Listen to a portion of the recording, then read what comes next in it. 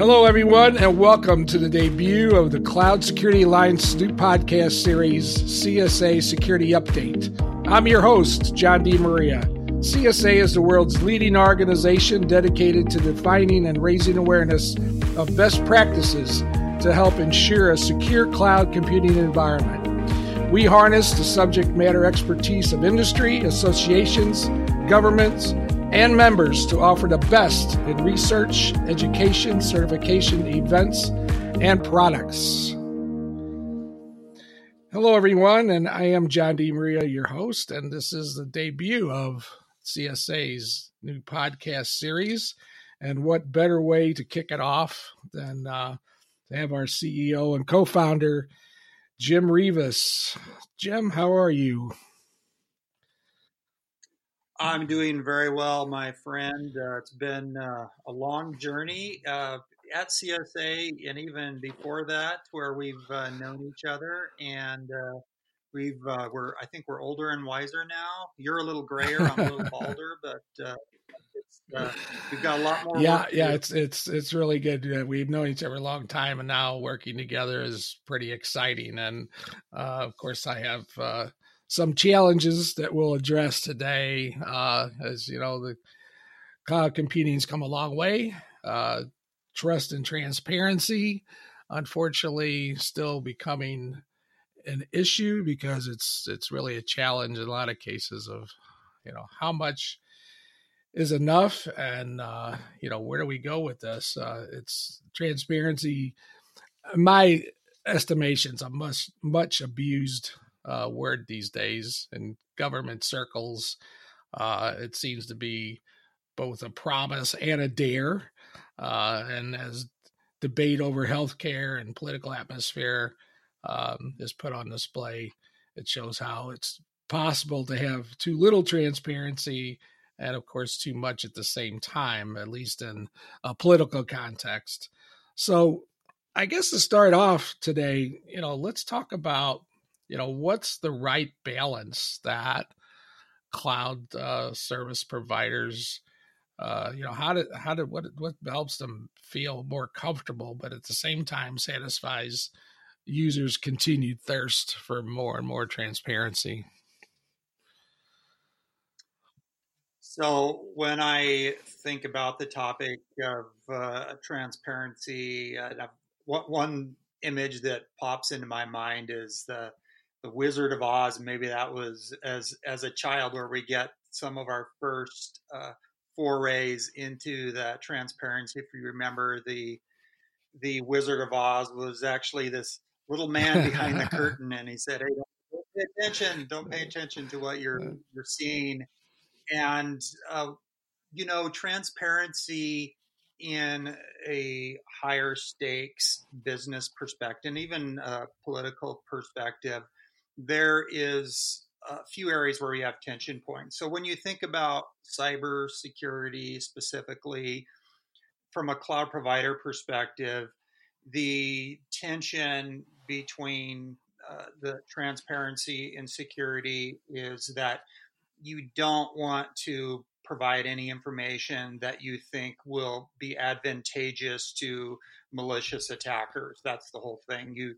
You want to preserve your security best practices and the things that make the service as reliable and as good as possible protected. And so there is that sort of tough debate on what that actually is. When you think about it from a couple different perspectives, from a individual target of a person that has personally identifiable information, you want to understand what's being done with your information and how it's protected, and to be sure that it is protected. And in this world where we have so many powerful tools, and you hear about doxing of individuals and breaches that cause their information to be released, whether accidentally or maliciously, that loss of privacy is a huge sort of concern.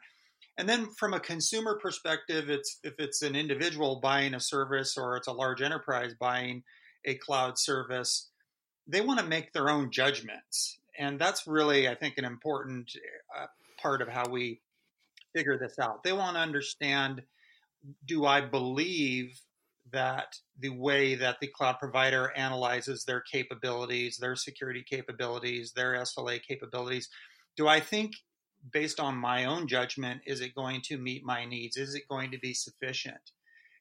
And so when you talk about this sort of balance, to me, I think of it as it has to be transactional. I think that if you don't want to pay very much as a consumer for a service, then maybe your right to transparency is not as profound as if you are putting a lot of not only money but faith into a cloud provider to give you a lot of information. So it's not, that means it's not going to be always be the same. And I think that negotiation is something that it's going to change over time. And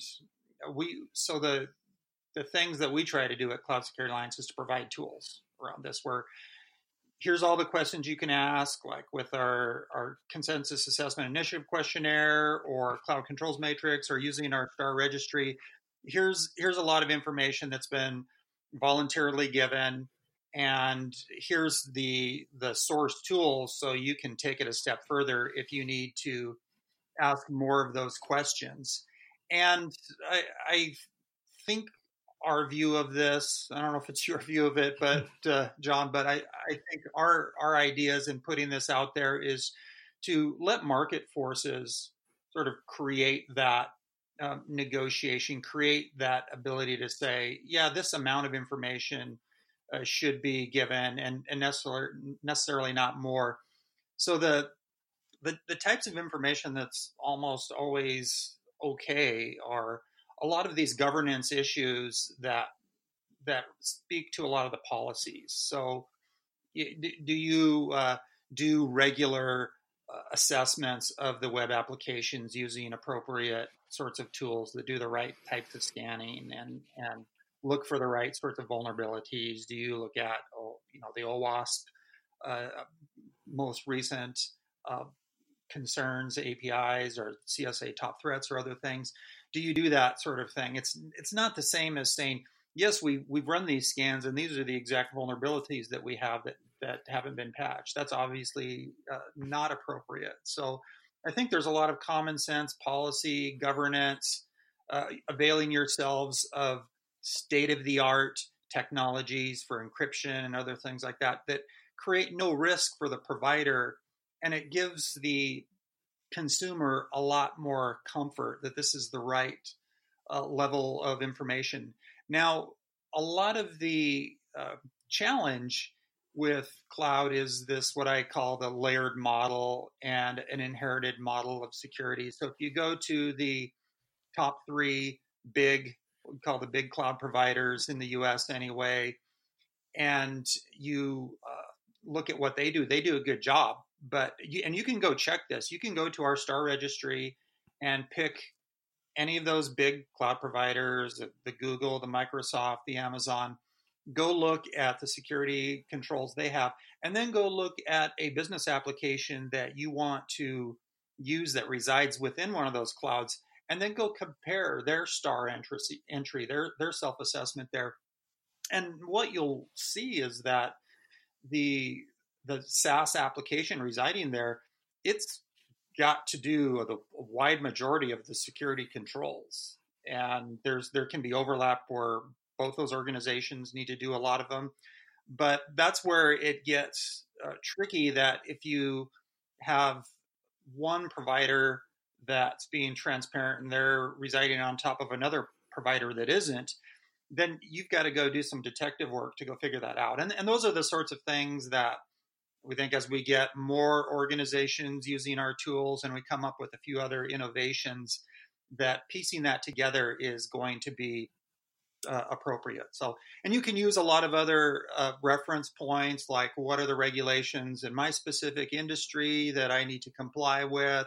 What are some other common standards? You can look at GDPR. You can look at a lot of other things, and try to intuit and look at how those demands are being met. So we think it's a good thing. We think that transparency, it's also something with this pervasive internet that we have and the technology that you just really can't get around it. It's a question of, are you going to be voluntarily transparent, or is it going to be forced transparency? And so we think that's where it's going. I mean, I think back to what Dan Geer said, that the internet treats attempts to protect information as a routing error. So it's not quite that bad, but that's yeah. So well, that's some of my initial thoughts on it. And I think we've built a marketplace mechanism, but I think this is part of what we got to evangelize to get people to actually use it and buy in. And some of the biggest harms, and Pete Cronus at Turner, he actually helped us write a paper that pointed some of this out, that enterprises that try to rely too much on proprietary tools to make sure they get exactly what they feel the requirements are inside their organization, they actually do transparency a little bit of harm, because then they're creating these one-off negotiated transactions of transparency and disclosure of security controls that no one else gets to benefit from. And so it may feel like the right thing to do in the short run, but it's not the best way to do it. I think the best way to do it is to use standard publicly available tools and repositories like CSA, and then use some of that proprietary approach where you've got to take it maybe to the last 10%, for example. Yeah, so I guess that almost answers the next question. And I was going to ask about trust, about, saying that you're secure is one thing, being able to prove it is another. And I think pretty much, what you described there is, building a little more trust, being able to show that, yes, we have these things in place and this is what we're doing proactively to ensure that that we continue to stay compliant, or we continue to be transparent and increase the assurance of our cloud service as much as it goes. Yeah, what I think I would add to that is there's the assertions that a cloud provider will make. There's the assertions that a third party will make, like an auditor, on behalf of themselves in an independent sense.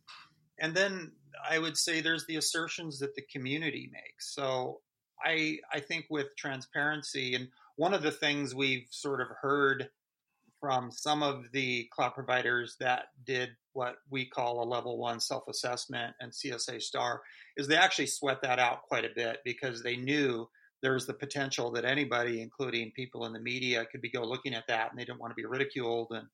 But there is this expectation now. So it's not as though that should be thought of as an inferior way to produce trust. You have to go look and see how seriously someone took it. So, and the community, I think, over time is going to weigh in more and more, and you're going to get that benefit of knowledge and have a lot of different people versus one specific chosen person blessing a exposure of the cloud security controls of a given provider. So I think that's an interesting area where I think we're going to see some ways of quantifying that in more formal manners beyond what's the very traditional third party, like the ISO certifications that you've spent a lot of time on, or SOC 2 audits coming out of the CPA community. So I think that's what I would add to the trust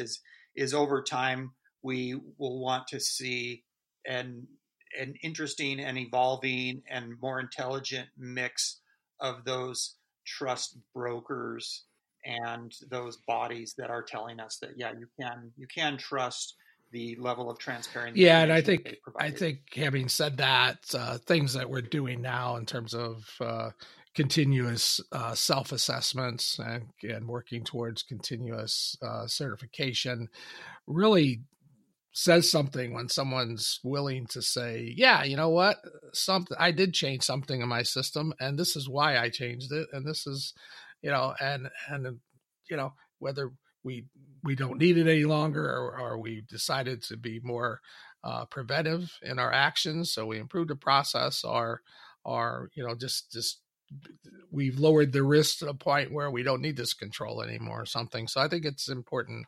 I think it says a lot when someone's willing to make that statement through a like the STAR Continuous, which we just launched this year. So yeah, I agree. I think that so moving forward into the more security challenges that are coming up, such as 5G, which seems to have now really got off the ground. And of course, with 5G comes more concerns of security because of the operational openness that it provides. And so I think about the subject of the blockchain that comes to the surface. And so as I understand it, blockchain is more decentralized. So instead of uploading data to the cloud server or storing it in a single location, blockchain breaks everything into small chunks and then distributes across the entire network of the computer. So this could be an answer to answering some of the 5G security issues. So what is CSA doing to address this scenario? So one would expect, as it grows, the tools such as the CCM controls, STAR, in general, go through some additional vetting, or is it just an awareness situation? Well, it's interesting to think about where these new technologies are going to take us, and if we can build upon things that we're doing at CSA, and if other companies can do that, other industry players can, or we're going to have to create completely new approaches to this. And so my view of this is I don't know if I'm a real contrarian or if a lot of people agree, but there are people, even people I think on our board of directors who I've heard say, hey, these things go in a centralized, decentralized way, and we had the mainframes, we had client server, and cloud seems like it's taken us more in a centralized way, and 5G, blockchain, the cryptocurrencies, it's all creating a very decentralized world. And I see it more nuanced than that. So if you go back to the definition of cloud that NIST did, sort of simultaneous to our view, the layered model, was that the 5 essential characteristics: the on-demand self-service, broad network access, resource pooling, rapid elasticity, measured service. None of that really defines a centralized compute model. It really isn't. And when you look at something like blockchain and this sort of how Bitcoin, probably the most popular application of it, has been something that in many cases has been storing the chain all over and computers all over the place. But you've actually also seen blockchain be implemented, and a lot of cloud providers have the services to implement that. So how I see them sort of differently and more conceptualized virtually. So for me, from the beginning, when I started CSA, I did not see cloud as sort of a centralized compute model as much as an orchestrated model. And we have standards around how you do that rapid elasticity, standards around how you do on-demand self-service and the metering of it. And yeah, in some points of fact, that did go into larger and larger data centers. And now you're seeing a huge growth in cloud data centers all over the place. And you're seeing some of the bigger cloud providers are offering capabilities to run the services outside of the data centers on your own infrastructure. And so what I actually see is an intersection, and this is what I'm starting to talk about in presentations, an intersection between cloud and blockchain that I think in some very profound ways is going to take a lot of the big tech concerns and concerns about massive databases and us losing privacy. Is we're actually going to take the best of both worlds, and we're going to have this efficiency where you do need to have databases uh, centrally located, because there are concerns of physics. Blockchain is the way it's often configured is a great way to have an extremely slow database. But if you combine blockchain and cloud, I think in the future we have this possibility of having databases and social networks and healthcare transactions that are very efficient, that we benefit from metadata, big data sorts of information to do a lot of really cool data science analytics, but at the same time, preserve privacy and also have these very powerful audit trails to know when something was changed, by whom, and by whom does not necessarily mean identifying someone, but by what authority something was changed. And I think that coming up with very intelligent ways to understand how these seemingly antithetical approaches and technologies actually work together and complement each other.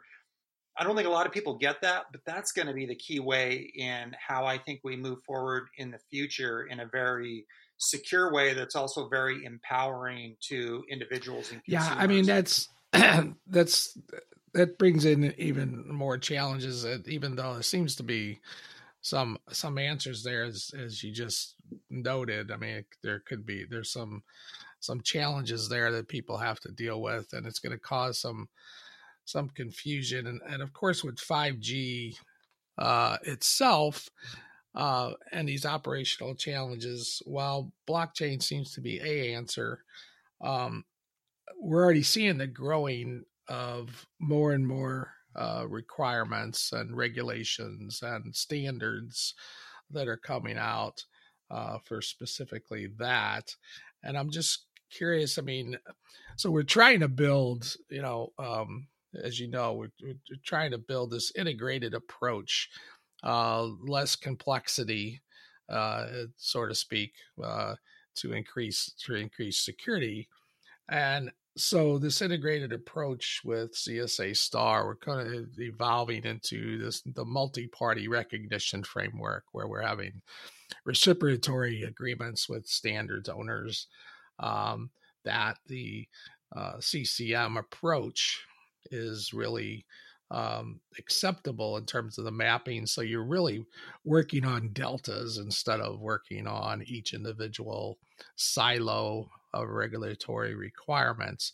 So, because more and more the intense complexity that happens, even just today, in some cases, is detrimental to what you're trying to achieve. So, how do you see? I mean, do you see in your eyes? Do you see the multi-party recognition framework? I mean, how do you see that growing in terms of helping organizations juggle this incredible list of requirements? Well, I certainly think that CSA needs to raise the bar on what we do and what we expect from the volunteer community and others who work with us on research. So I do continue to have what was an original vision, that we can look to Cloud Controls Matrix and it mapping to a increasing number of different standards and regulations as this sort of decoder ring capability to enable this sort of multi-party recognition framework, where we can look at what's the 80% similarities and how can we build towards a standard that might be a national cloud security standard, be something that is compatible with an organization, a cloud provider that got CSA Star certification, that can be accepted. I think that if we do a better job, and bidirectional mappings, I know, is something that people talk about more, where you got to look at how you have the gaps in both directions between Cloud Security Alliance, CCM, and the others. But I think that the pace with which technology is changing is going to we're going to reach a breaking point where entities that are maybe they're governmental entities or some regulatory bodies are going to throw their hands up at some point and say that we can't keep up.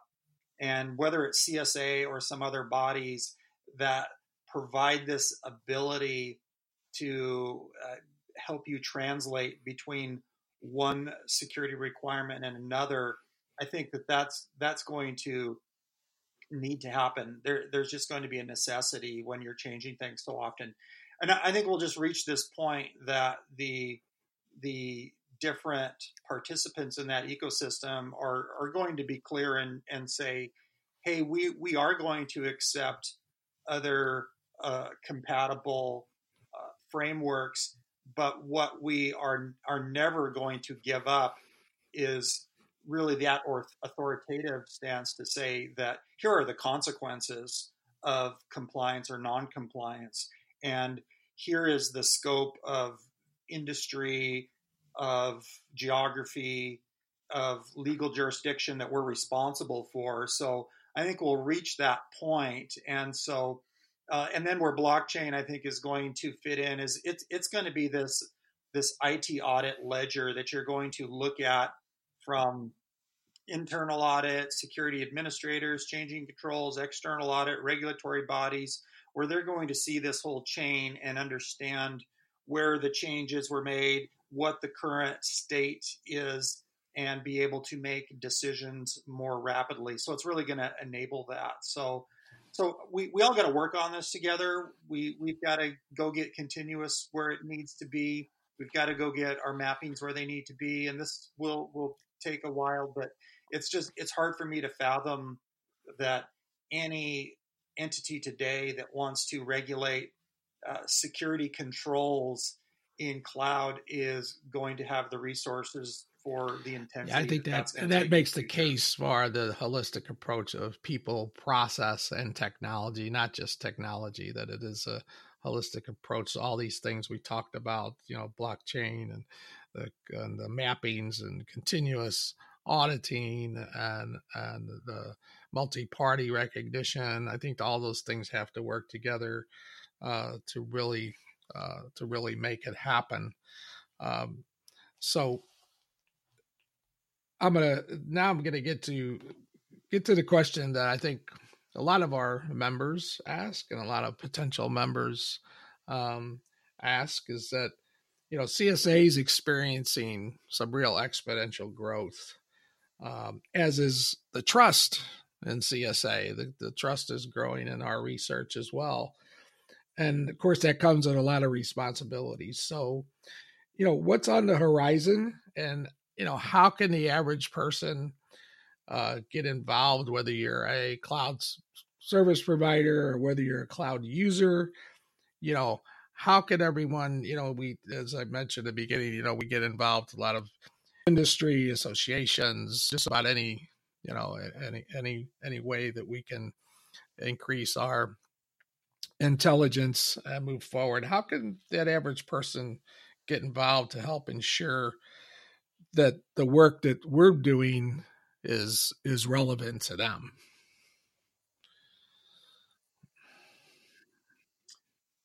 Well, I have been very heartened by the increase in adoption and reference and support for Cloud Security Alliance's best practices over the years, and we do grow quite a bit year after year, and we're actually on track to break some records, not only in the size but in just the pace of growth in the organization. And we're, as a nonprofit, we just plow that back into hiring more people, launching more research initiatives. It's really, for us, the core of this is having this foundation of research into best practices that we can go operationalize out in the industry through things like the STAR program. So what we're doing is we're looking at a few of these key areas. We've got a couple of very exciting blockchain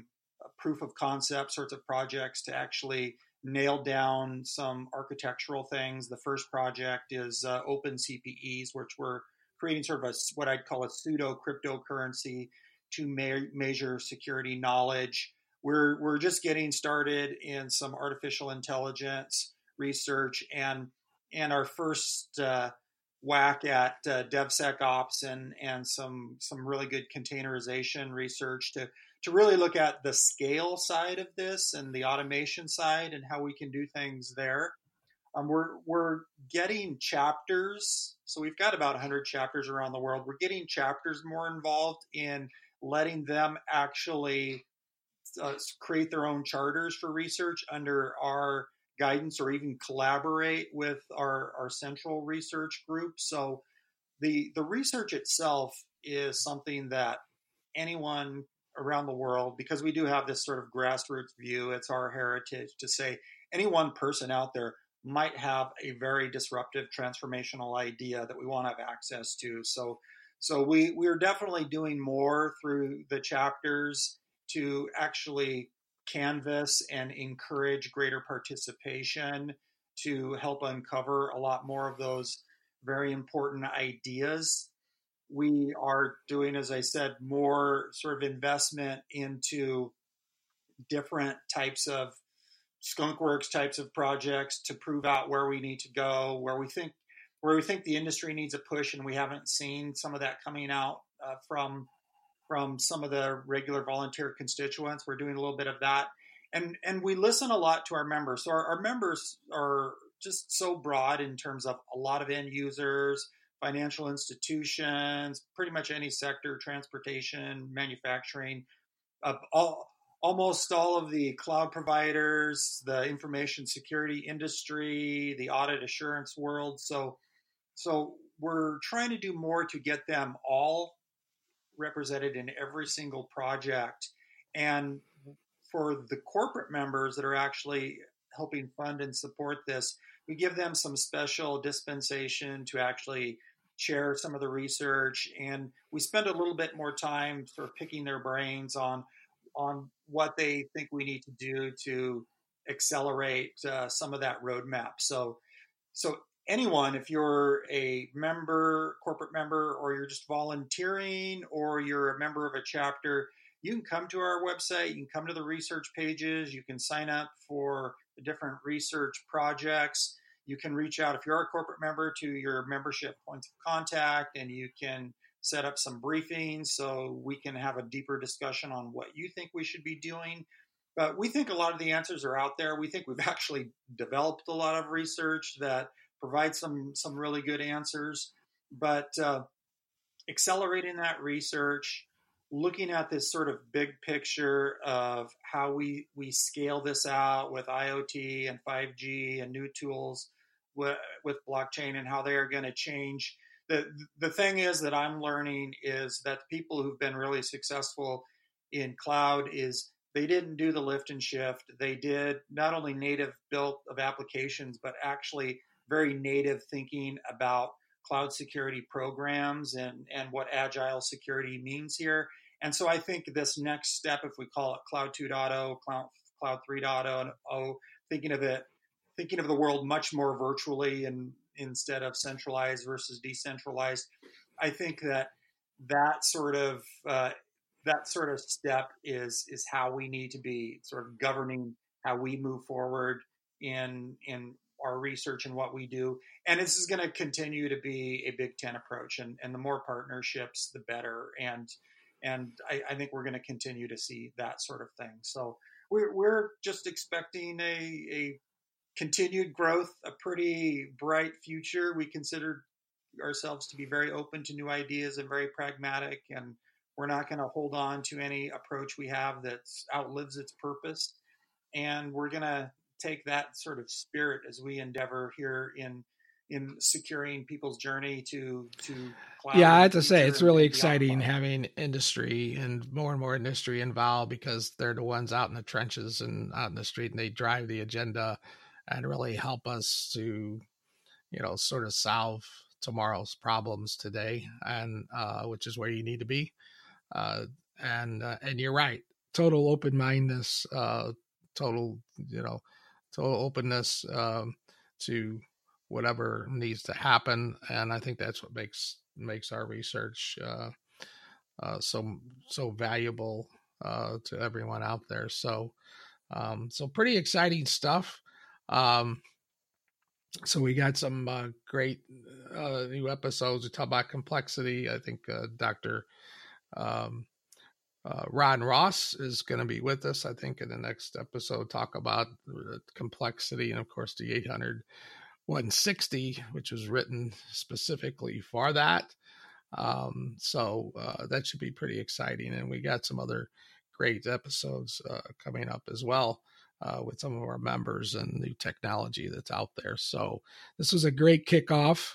I hope everyone's enjoying it, is going to enjoy it. And, looking forward to having you on again sometime, Jim, but I know you're busy and getting ready for a long travel itinerary. So I really appreciate you coming on, and we'll definitely be having you on again. So thanks again. Well, thanks, John. It's been wonderful knowing you through the many years, and you're just so widely respected in the industry, and really humbled the fact that you agreed to join Cloud Security Alliance after your great illustrious career over at BSI, and now you can add Media Superstar to your CV. So on continuing with the podcast, and I'm happy. Yeah, now I got to live up to what you just said. So thanks for that. That's all public. So appreciate it. Safe travels, and we'll talk to you again. Okay, bye. All right. Take care, John.